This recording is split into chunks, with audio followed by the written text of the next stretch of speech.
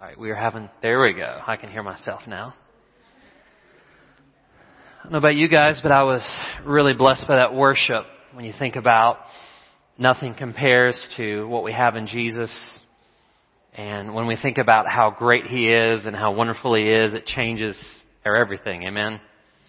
We're going to be in Philippians 2, if you'll go ahead and turn there. For those of you just joining us, we've been doing a whole series through the book of Philippians. And kind of our series theme is the pursuit of joy. That you can have joy no matter what, as long as you keep your focus on Jesus, no matter what the circumstances are. Last week we talked about joy jammers and how there are certain things in your life that can jam up joy. There's certain things like selfishness. I mean, remember the fish. Those of you who weren't here, we had a fish on stage, and I said whenever you think of selfish, you think of fish, you think of smelly fish. And the thing about a fish, everyone around the fish can smell it except the fish. Whenever you're selfish, everyone knows you are except yourself. So that can be a challenge. So today we're going to discuss one of the greatest passages in the whole Bible, Philippians 2, 5 through 11. And kind of a little background of this. Many scholars believe this is an early hymn that perhaps predates any of the other New Testament writings. And Paul includes it in this. In the original Greek, it flows like a hymn. And it's about how Christ from all eternity was God. And it talks about how he was so amazing, but yet he didn't cling on to his rights. And he was willing to lay that aside. So today, we're going to talk about the theology of that, but we're going to get very practical. And today's message is called Change Your Mind, Change Your Life. How many of you realize that attitude is about 90% of everything? I was reading a quote by Chuck Swindoll. He says, the older that I get, the more that I realize that life is 10% of what happens to you and 90% of about your attitude of what happens to you.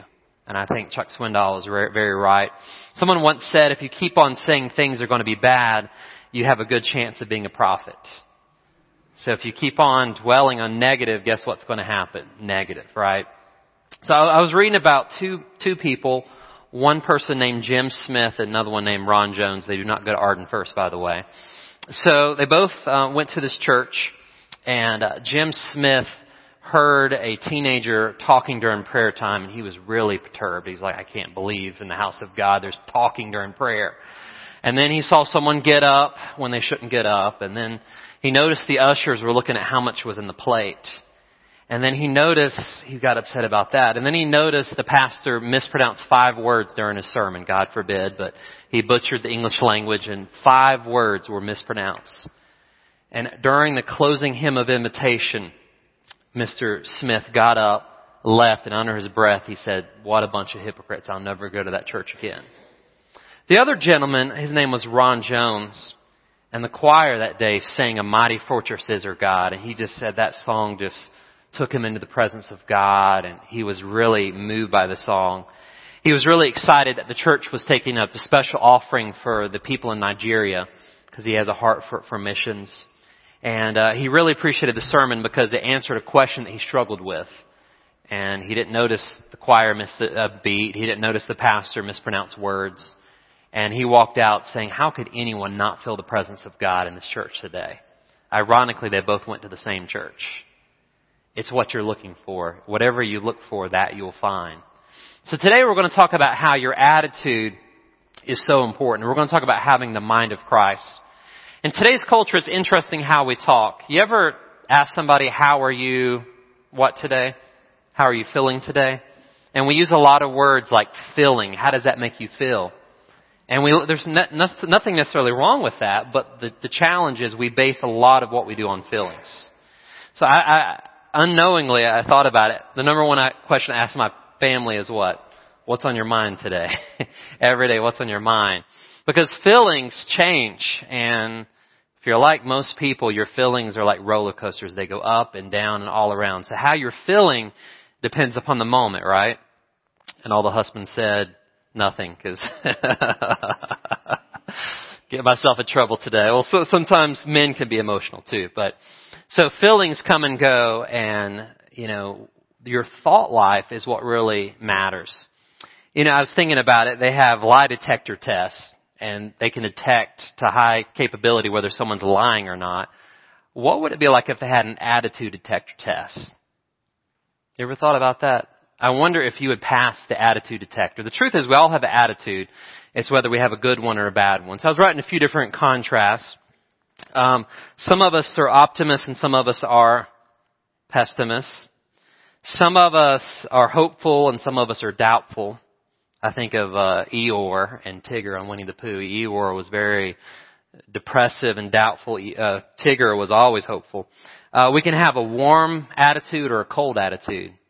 You ever met somebody in a grocery store and it just seemed like they were cynical and depressive and you're like, God bless you, I'll pray for you. We can have a faithless or a faithful attitude. So today we're going to kind of give you a preview as we jump into this text. We're going to get theological. We're going to talk about what the passage means. But in the context, Paul is being very practical here because he's telling the Philippian church to be united no matter what the circumstances, be together. And he's given an example, a theological example, so they could practically live it out. So let's pray, and then we'll jump into God's Word. Father, we thank you for your Word, and we thank you that we can have the mind of Christ if we allow Christ to invade our thought process and the way we think and our attitudes towards things. So Father, as we look into this amazing hymn of the early church, as we talk about this hymn and how it points us to the deity of Jesus Christ and how he was co-equal and is co-equal with the Father. And I just pray that we would grasp some of the great truths along with help us to be able to have practical application as we leave the place today saying, man, I was really encouraged. I was really challenged to have the attitude of Jesus Christ. In his name we pray. And all God's children said, amen. So as we get ready to jump into the text, I want everyone to take out your cell phone. We do this occasionally. Some of you already have your cell phone out. And I want you to either text this to somebody or post it on Facebook if you have Facebook. For those of you who don't text, you can just watch the person next to you. But I want you to text 4 letters, and if you forget, it's in your bulletin. It's ASHR. ASHR. And say, I'll tell you later after the service. You got to leave them in suspense. Then turn your phone on silent because they're going to be messaging you like, why are you messaging me in church? Ideally, text someone who's not in church or someone that's not here today. They're on Labor Day vacation. They're at the beach. George and some of the others are fishing in Montana and other places. But, text them and say, ASHR. I'll tell you later. So, ASHR. Don't text my phone, by the way, because if it does, Lord, you have to turn it off. It'll blow up. All right. So, I'll give you just a second, and then put your phones away, and we're going to jump into the text. So, Philippians 2, starting in verse 5. If you have your Bibles, you can read along, or you can look on the screen if you don't have your Bible today. It says, let this mind be in you, which was also in Christ Jesus, who being in the form of God did not consider robbery to be equal with God, but made himself of no reputation, taking the form of a bondservant and coming in the likeness of men. In being found in appearance as a man, he humbled himself and became obedient to the point of death, even the death of the cross. I love verse 9. Therefore God also highly exalted him and given him the name that is above every name, that at the name of Jesus every knee should bow, of those in heaven and on those on earth and those under the earth. And you're like, what is those under the earth? Well, most people think it's referring to those who had already died. So people who are living, people who are yet to live, and people who have died, everybody's going to confess Jesus is Lord. And that every tongue should confess that Jesus Christ is Lord to the glory of God the Father. So this passage is, like I said, one of the most important passages in the Bible. And we're going to unpack some of the things. But just to give you kind of a preview, this passage asserts that Jesus is God and he's co-equal with the Father. So that's a pretty big thing, because a lot of people will say, well, Jesus was a good prophet, but he's not really God. And I love the way C.S. Lewis kind of phrases it.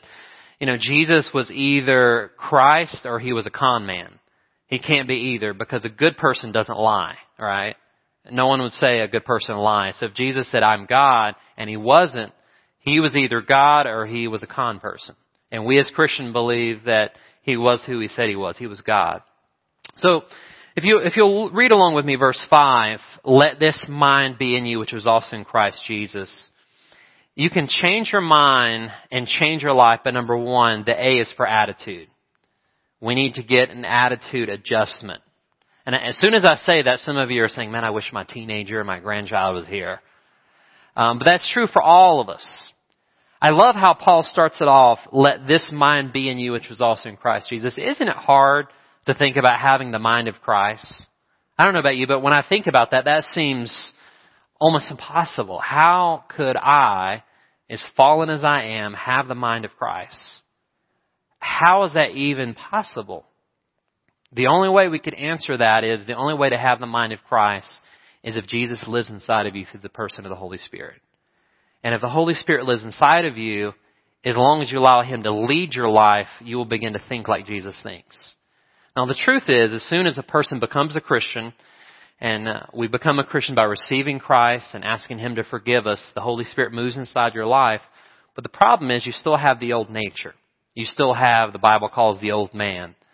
And whichever one you feed is the one that will win out. So if you start your day, and it's the tyranny of the urgent. You're so busy. You got meetings. You got appointments. You rush from this place to that place. And you haven't taken a moment to bow your head and give the day to God and pray and read a scripture. Who do you think is starting the day off? In the flesh or in the spirit? In the flesh, right? And every day it's a challenge. So my advice is, if you have a busy life like most of you do, set your alarm clock even 10 minutes earlier than normal. Have the coffee, if you drink coffee, on automatic brew, so when you wake up, you can have those encounters with God before you have your first encounter with a person outside of your family. When you go to the work, you've already met with Jesus. So Fanny Crosby, many of you are familiar with her. She was born blind, and yet she lived to be 95 years old. Now, this is a poem that she wrote when she was 8. Now, when I read this, I'm like talking about thinking like Jesus thinks. She says, "Oh, what a happy soul I am." Keep in mind, she's blind. "Although I cannot see, I am resolved that in this world contented I will be.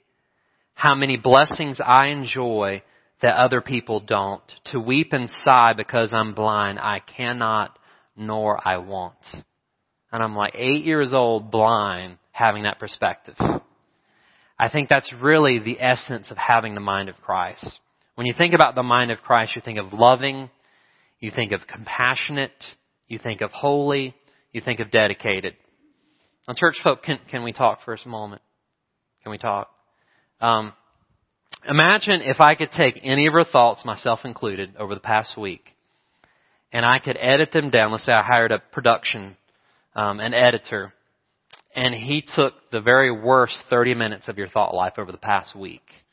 And we decided we're going to have a Sunday night live celebration, and it's going to be your thought life, the worst thoughts of the past week. Now, how many of you would want the whole church to come and listen to your 30-minute movie? Crickets in church. The reason why is the mind of Christ is really challenging to have.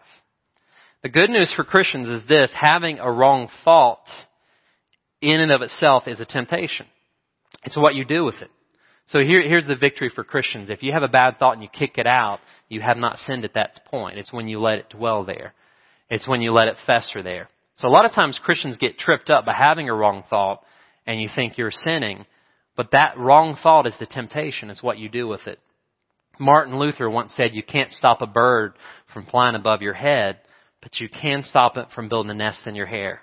So in other words, you can have the mind of Christ by resisting some negative thoughts. So let's talk about how to renew your attitude. You know, we all have an attitude. It's a good one or a bad one. But I want to give you guys some practical things about how do we have the mind of Christ. The first point is renew your mind daily. Renew your mind daily. If you want to be able to think with the mind of Christ, one has to be able to renew his or her mind every day. And how do we do that? Well, it's very simple. God wants to talk to you every day. He wants to have a living, dynamic relationship. And he does that through two primarily resources every day, through the Bible and through prayer. God talks to us through the Bible, and he talks with us through prayer. And I want to encourage you guys that God's very accessible if we will just reach out and talk to him. My wife's on the front row here, and one of her love languages is words of affirmation. Anybody else have that love language? words of affirmation. Another one is quality time. So you see where I'm going here. In order to have my wife's love tank full, I have to talk and I have to spend time. It's hard for guys because we love to check out. We love to watch the show. And hold on a second, baby. The greatest thing ever invented was DVR on a TV. You can pause it. All right, you got my full attention and we can talk. But imagine if I realized that's her love language and I was like, okay, I'm going to go a whole day without talking to my wife. She would think something's bad wrong with me, like I died or something if I didn't talk to her in a day. Like if I was at work and all of a sudden my phone, I didn't pick up her calls, she couldn't get a hold of me. And I wonder how the Lord feels when He wants to have this relationship with us and we're like, too busy, God. It's like we need to really realize that He wants to talk with us and He wants to have that relationship with us. So renew your mind daily. Number 2, this is very practical. Surround yourself with godly people, positive people weekly. So I got to renew my mind daily, and I got to surround myself with godly, positive people weekly. Notice I said godly and positive. Have you ever met anybody that was godly but not positive? Is that possible? But I've seen a lot of church people that love the Lord, but it seems like they're just trying to hold on until Jesus comes. And I'm like, Jesus came to give you life. And it's almost like you've been baptized in lemonade. It's like, come on, where's the joy of the Lord? So I think if you surround yourself with godly, positive people, that will help you renew your mind and begin to think like Jesus. And that's why I really think, as we think about fall coming in, that's why going to church is so important. It sounds really basic, but the Bible says that we're not to forsake gathering together, as some are in the habit of doing. And here's the thing about it. Just think about it practically. How many of us would miss work? Most of us would, right? Because if you miss work, what happens? Too many days, you get fired, right? How many of us would miss a meal? Looking around, we look pretty well fed, right? How many of us would miss an important doctor's appointment? Okay, most people say probably not. But how many of us miss our appointments with God? And from an eternal perspective, which is the highest priority? Obviously, our time with God. So I would encourage you as we launch back into the school season, everyone get back in a routine. Don't miss your appointments with God because He wants to spend time with you. And the third way to have an attitude of adjustment is serve others frequently. Serve others frequently. This whole passage we're talking about is how Jesus did not hold on to His rights as God, but He was willing to lay those aside, His rights and privileges, so He could serve. I've heard it said, if you're not serving, you're swerving. If you're not serving, you're spiritually swerving. It's going to get you off track. So if you want to go to a whole new altitude this year, this fall season coming up, you're going to have a whole new attitude. You're going to have to learn to think like Jesus thinks. Amen? All right, that was just verse 5. We better speed it up here a little bit. So the first A was for attitude. The S is for sacrifice. Give up in order to go up. Give up in order to go up. Look at verse 6. It says, who being in the form of God did not consider robbery to be equal with God. So here's this great theological truth. Jesus was God. It says being in the form of God. What that verse means in the original language is that from all eternity, the eternal Son of God was co-equal with the Father. And that's a mind that as Christians we're familiar with, but people that are new to the church life are like, okay, explain the Trinity. How does that work? You have one God, but three persons in the Godhead, the Father, the Son, and the Holy Spirit. And people throughout time have tried to explain the Trinity, but no one can fully explain it because it's a God thing. You can't really grasp your mind around it. The best illustration I've ever heard is, and it doesn't fully explain it because like I said, it can't be fully explained, but water. In a simple scientific experiment, if you have water in a drinkable form, it's a liquid, right? If you put it in the freezer, it becomes a solid. And if you put it on the stove, it becomes a vapor or gas. 3 different forms of H2O, but it's still H2O. And it's like with the Godhead, you have the Father, the Son, and the Spirit. They're both equal. They've existed throughout eternity, and yet they're one God. That's hard to wrap your mind around. But something I want to get here is this is something you can ask someone later. This is a question to think about. Who is the only person ever born that was older than his parents? You ever think about that? It's Jesus, right? He was the only person ever born that was older than his parents because he's existed throughout eternity. Now, having said that, a way to understand this passage, I mentioned this a few months ago, but I had a professor that really tripped up the whole class. He asked the question, when did Jesus become Jesus? And all of us grew up in church and we're like, Jesus has always been Jesus, right? And the professor said, wait a second. Jesus was the eternal Son of God, but in Matthew, when he took upon a human body, that's when he became Jesus. But he always existed as the second person of Trinity before that. Does that make sense? That's like, at first you're like, wait a second. So these theological truths are hard to wrap your mind around, but basically the best way to understand this complicated passage is not God minus anything, it's God plus something. It's God plus a human body. It's God taking on the form of taking on a human body and becoming a person. So if you have your notes, I'm going to give you a few cross-references to jot down. We don't have time to go into, but John 1:1 basically says that Jesus is God, and the Word is with God, the Word was God. In Colossians 1:15, it says Jesus is the visible image of the invisible God. So everything you want to know about God, you can see in Jesus. In Hebrews 1:1-3, it says that Jesus is the exact representation of God. So in other words, Jesus is God. And that sounds pretty fundamental for Christians, but we can't lose track of that. So I was reading a story about King Cyrus. Many of you have heard of him. He was the founder of the Persian Empire. And King Cyrus, it was interesting that he got this prince, and he captured this prince and his family in this war situation. And all of a sudden, he asked the guy, he's like, if I let you free, what would you give me? And the guy said, well, I'll give you half of all my wealth if you'll let me go free. This guy was very wealthy. I said, I'll give you half of everything I own. He said, okay, what about if I let your kids go? What would you give me? He said, I'll give you everything I own if you let my kids go. So what if I let your wife go free? And he said, if you let my wife go free, I will give you myself. And King Cyrus, according to history, according to the story, he was so moved by this guy's devotion for his family that he said, because of your love for your family, I'll let you go. And as this guy and his family were traveling back to their home country, he looked at his wife and he said, wasn't King Cyrus a good-looking guy? I mean, very handsome, strong. And the wife looked into his eyes and said, I didn't notice him at all. My eyes were fixed on the one who was going to give his life for me. And I think that's what we see here in this text, that Jesus was willing to sacrifice everything. The picture you see up there is of King Frederick William III of Prussia. And it's an interesting stare, isn't it? He's serious. I guess people didn't smile back in the 1500s or 1800s. So the situation in Prussia is they were in trouble. Prussia had spent a lot of money in wars, and the country was going bankrupt. And King Frederick William III basically realized, I got to do something, because if we don't have some financial resources, we're going to have to give in to the enemy. And I do not want to surrender to the enemy. So he had this great idea. He called all the women of Prussia. And he said, listen, ladies, I know you got gold jewelry, you got gold necklaces, earrings. He said, I want you, those who are willing, to donate all your gold jewelry for Prussia.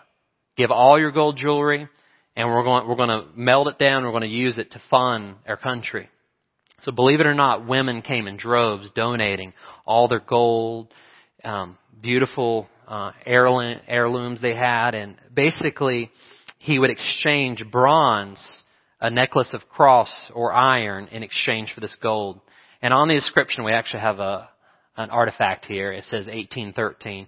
It says, I gave gold for iron 1813. And it became so overwhelming to these ladies that they basically decided not to wear jewelry anymore, but they wore that cross because it was in service of their king and their country. And the ladies cherished that more than they did their gold. And the author said when Christians come to their king, they too exchange the flourishes of their former life for a cross. We're willing to give up everything in this world because of the beauty of Christ. Amen. So, here's what I want you to realize from sacrifice. If you're willing to give up, God will help you grow up and go up. Amen. So the A was for what? Attitude. Some of us, myself included, we all need attitude adjustment. Learn to think like Jesus. The S was for sacrifice. Give up in order to go up. The third is a really tough one for all of us, humility. Embrace a lifestyle of purposeful humility. Jonathan Edwards, many of you are familiar with him. We have a quote from him. He said, "The best protection one can have from the devil and his schemes is a humble heart." I thought that was brilliant, because if you're humble, it's hard for the devil to get to you because you're fully relying on God. I heard this tale of this pastor in America. I think this is a made-up tale, but I read this story. I'm like, this is pretty interesting. His church thought that he was the most humble pastor in America. So they gave him this amazing necklace, and it said, "To the most humble pastor in America." Unfortunately, they had to take it away from him that Sunday because he wore it to church. Humility is one of those things, if you think you have it, you don't. It's one of those things, it's hard. But if you look at the scripture, look back at verse 7. It says, "But Jesus made himself of no reputation, taking the form of a bondservant and coming in the likeness of men." Now this is one of the most challenging verses to understand in this passage. In your notes, made himself of no reputation. I think the King James says made himself nothing. This comes from the Greek word kenosis. And this produces a lot of debates among scholars. And basically the question is, what did Jesus give up when he came to earth? What did he limit himself? And you have people on both sides of the spectrum. Sometimes it goes to the heretical.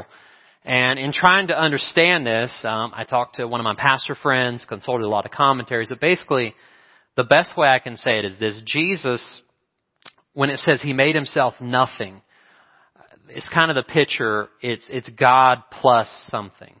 It's God plus a human body. So here's the question: what did Jesus give up when he came to earth? Well, most scholars would say that Jesus, when he came to earth, one thing he chose not to hold on to was being omnipresent. I mean, that's pretty common sense, right? If you're in a body, you're limited by time and space. What else did he give up? Or what, I guess the best way to say it is, what did Jesus not choose to use for his advantage? That's the best way to say it. Because Jesus was fully God even though he was fully man. It was 100% of each. It wasn't like 50% God, 50% man. He was 100% God and 100% man. So think about it like this. Jesus, the eternal existent Son of God, came to earth as the God-man.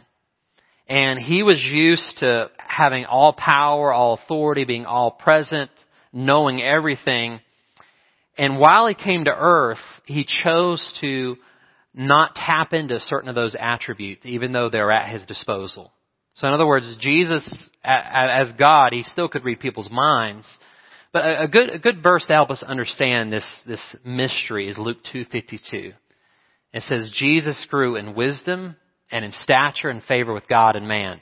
So here's what this verse tells us, that even though Jesus was God, when he took upon him a human body, he chose to enter into the human race. And think about it, the creator of the world who created everything is now choosing to allow Mary to nurse him and to have his life. I mean, think about it. He created Mary, and now he's choosing to allow her to feed him and take care of him. Can you imagine that? The same God that created all those 12 disciples is now building relationships with them. The same one who created them is now living a life with them and helping them. So a few things I would point down in your notes is his omniscience. At any time, Jesus could tap into that, but he willingly chose not to have all knowledge all the time while he's on earth. There were times where Jesus, the Bible says, he grew in wisdom and he grew in stature. So it's kind of a mystery. He was fully God, but the best way we could say it is this: Jesus chose not to use it for selfish purposes. He chose to serve others.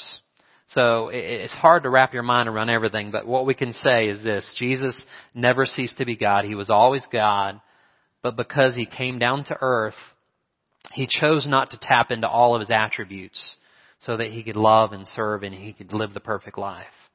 And that's why you see verses in the Bible where it says that Jesus, he said, no one knows the second coming, not even the angels, the Father only. And we're like, well, how is that? He's God, right? Well, there are certain things that he chose not to tap into.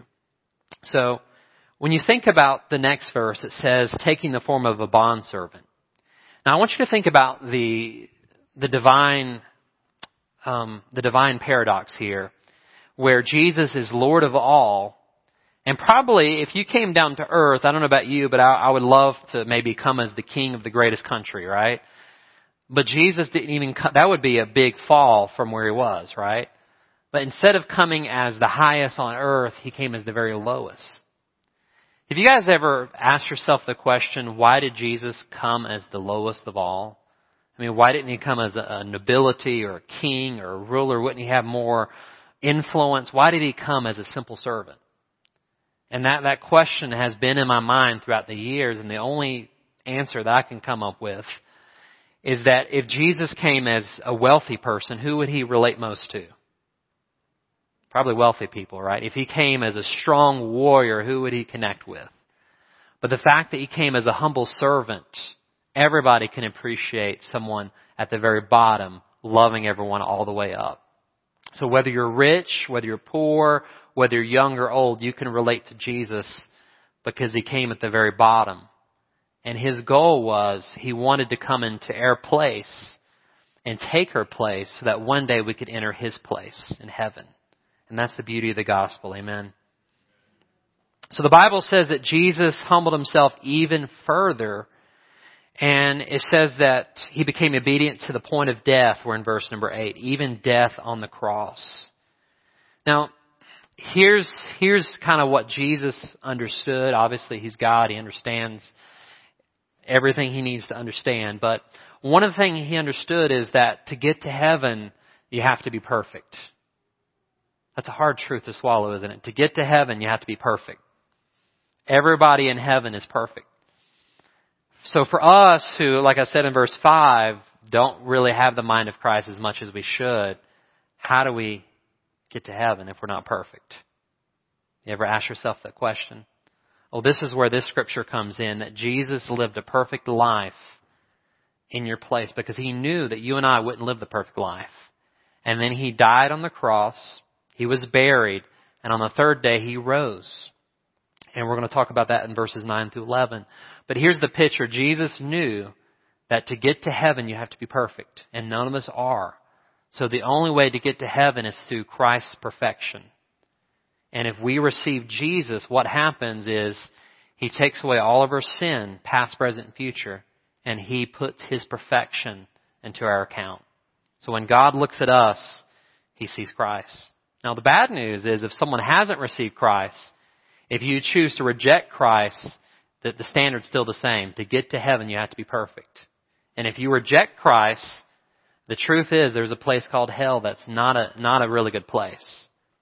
But the good news is Jesus doesn't want anyone to go there, and that's why he died for everybody. So that's why we really need to realize that, we need to embrace the gospel.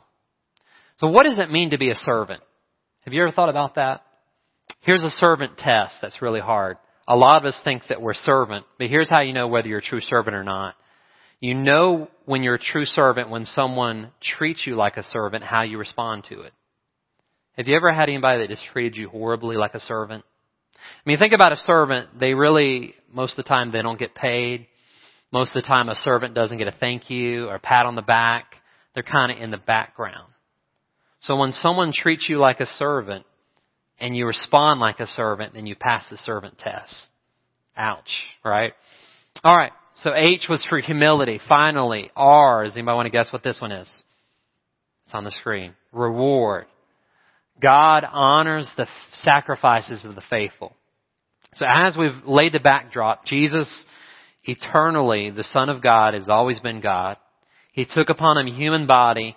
He didn't give up any of his divine attributes, but he chose not to tap into all of them. And he did that for you. Look at verse 9.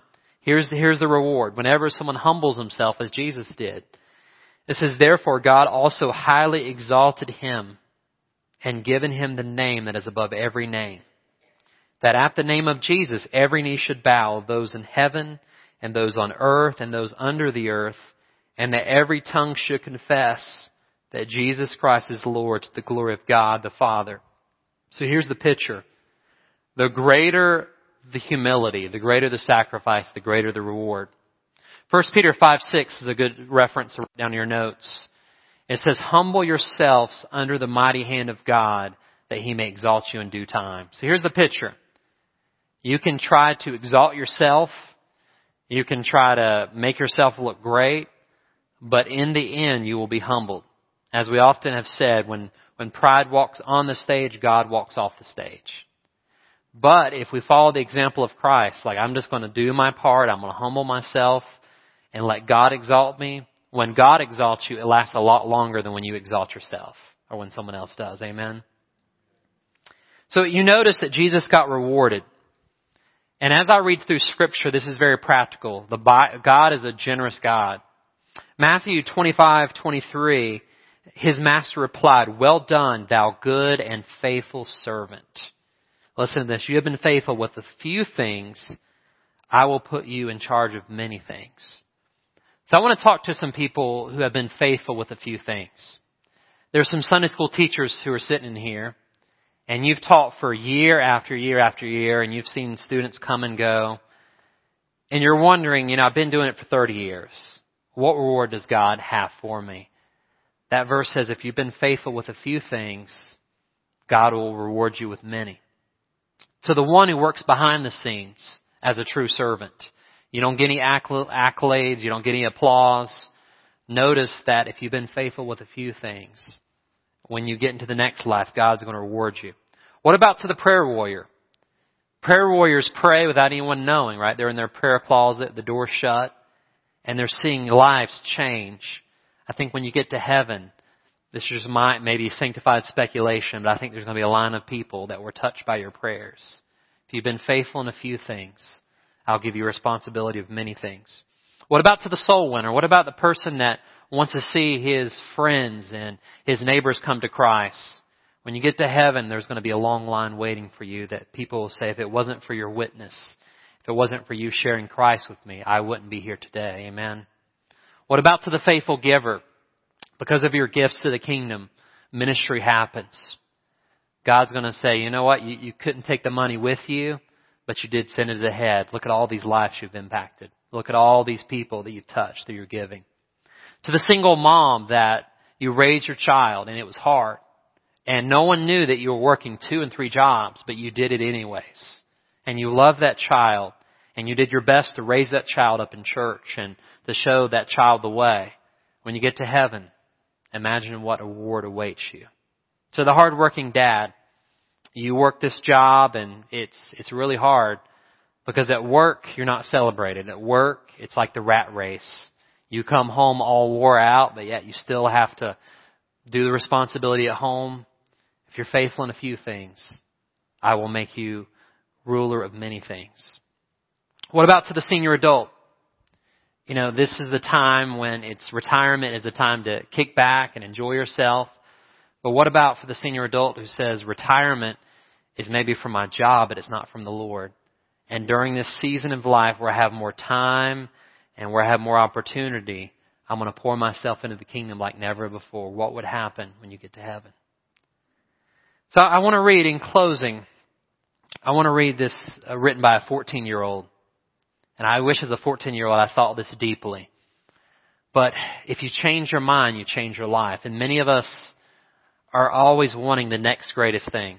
So this is to all of us who always want the next thing. This is called Present Tense, and it's written by Jason Lee Heyman. He says, it was spring, but it was summer I wanted. The warm days and the great outdoors. And we're going to relate to this next line. It was summer, but it was fall I wanted. The colorful leaves and the cool, dry air. I hear many of us saying this even now. It's fall time. Ready for summer. It was fall, but it was winter I wanted. The beautiful snow and the joy of the holiday season. It was winter, but it was spring I wanted. The warmth of the blossoming of nature. I was a child, but it was adulthood I wanted. The freedom and the respect. I was in my 20s, But it was my 30s that I wanted to be mature and sophisticated. I was middle-aged, and it was the 20s I wanted, the youth and the free-spirited.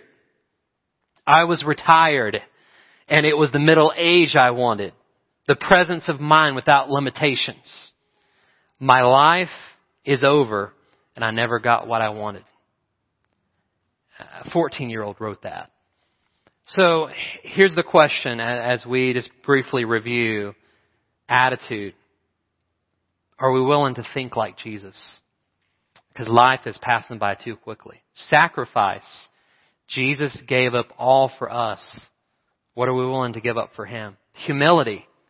Are we going to embrace this lifestyle of purposeful humility? And reward. Remember that whatever you do for Christ, He rewards you. So change your mind and change your life. Let's pray. Father, your word is challenging.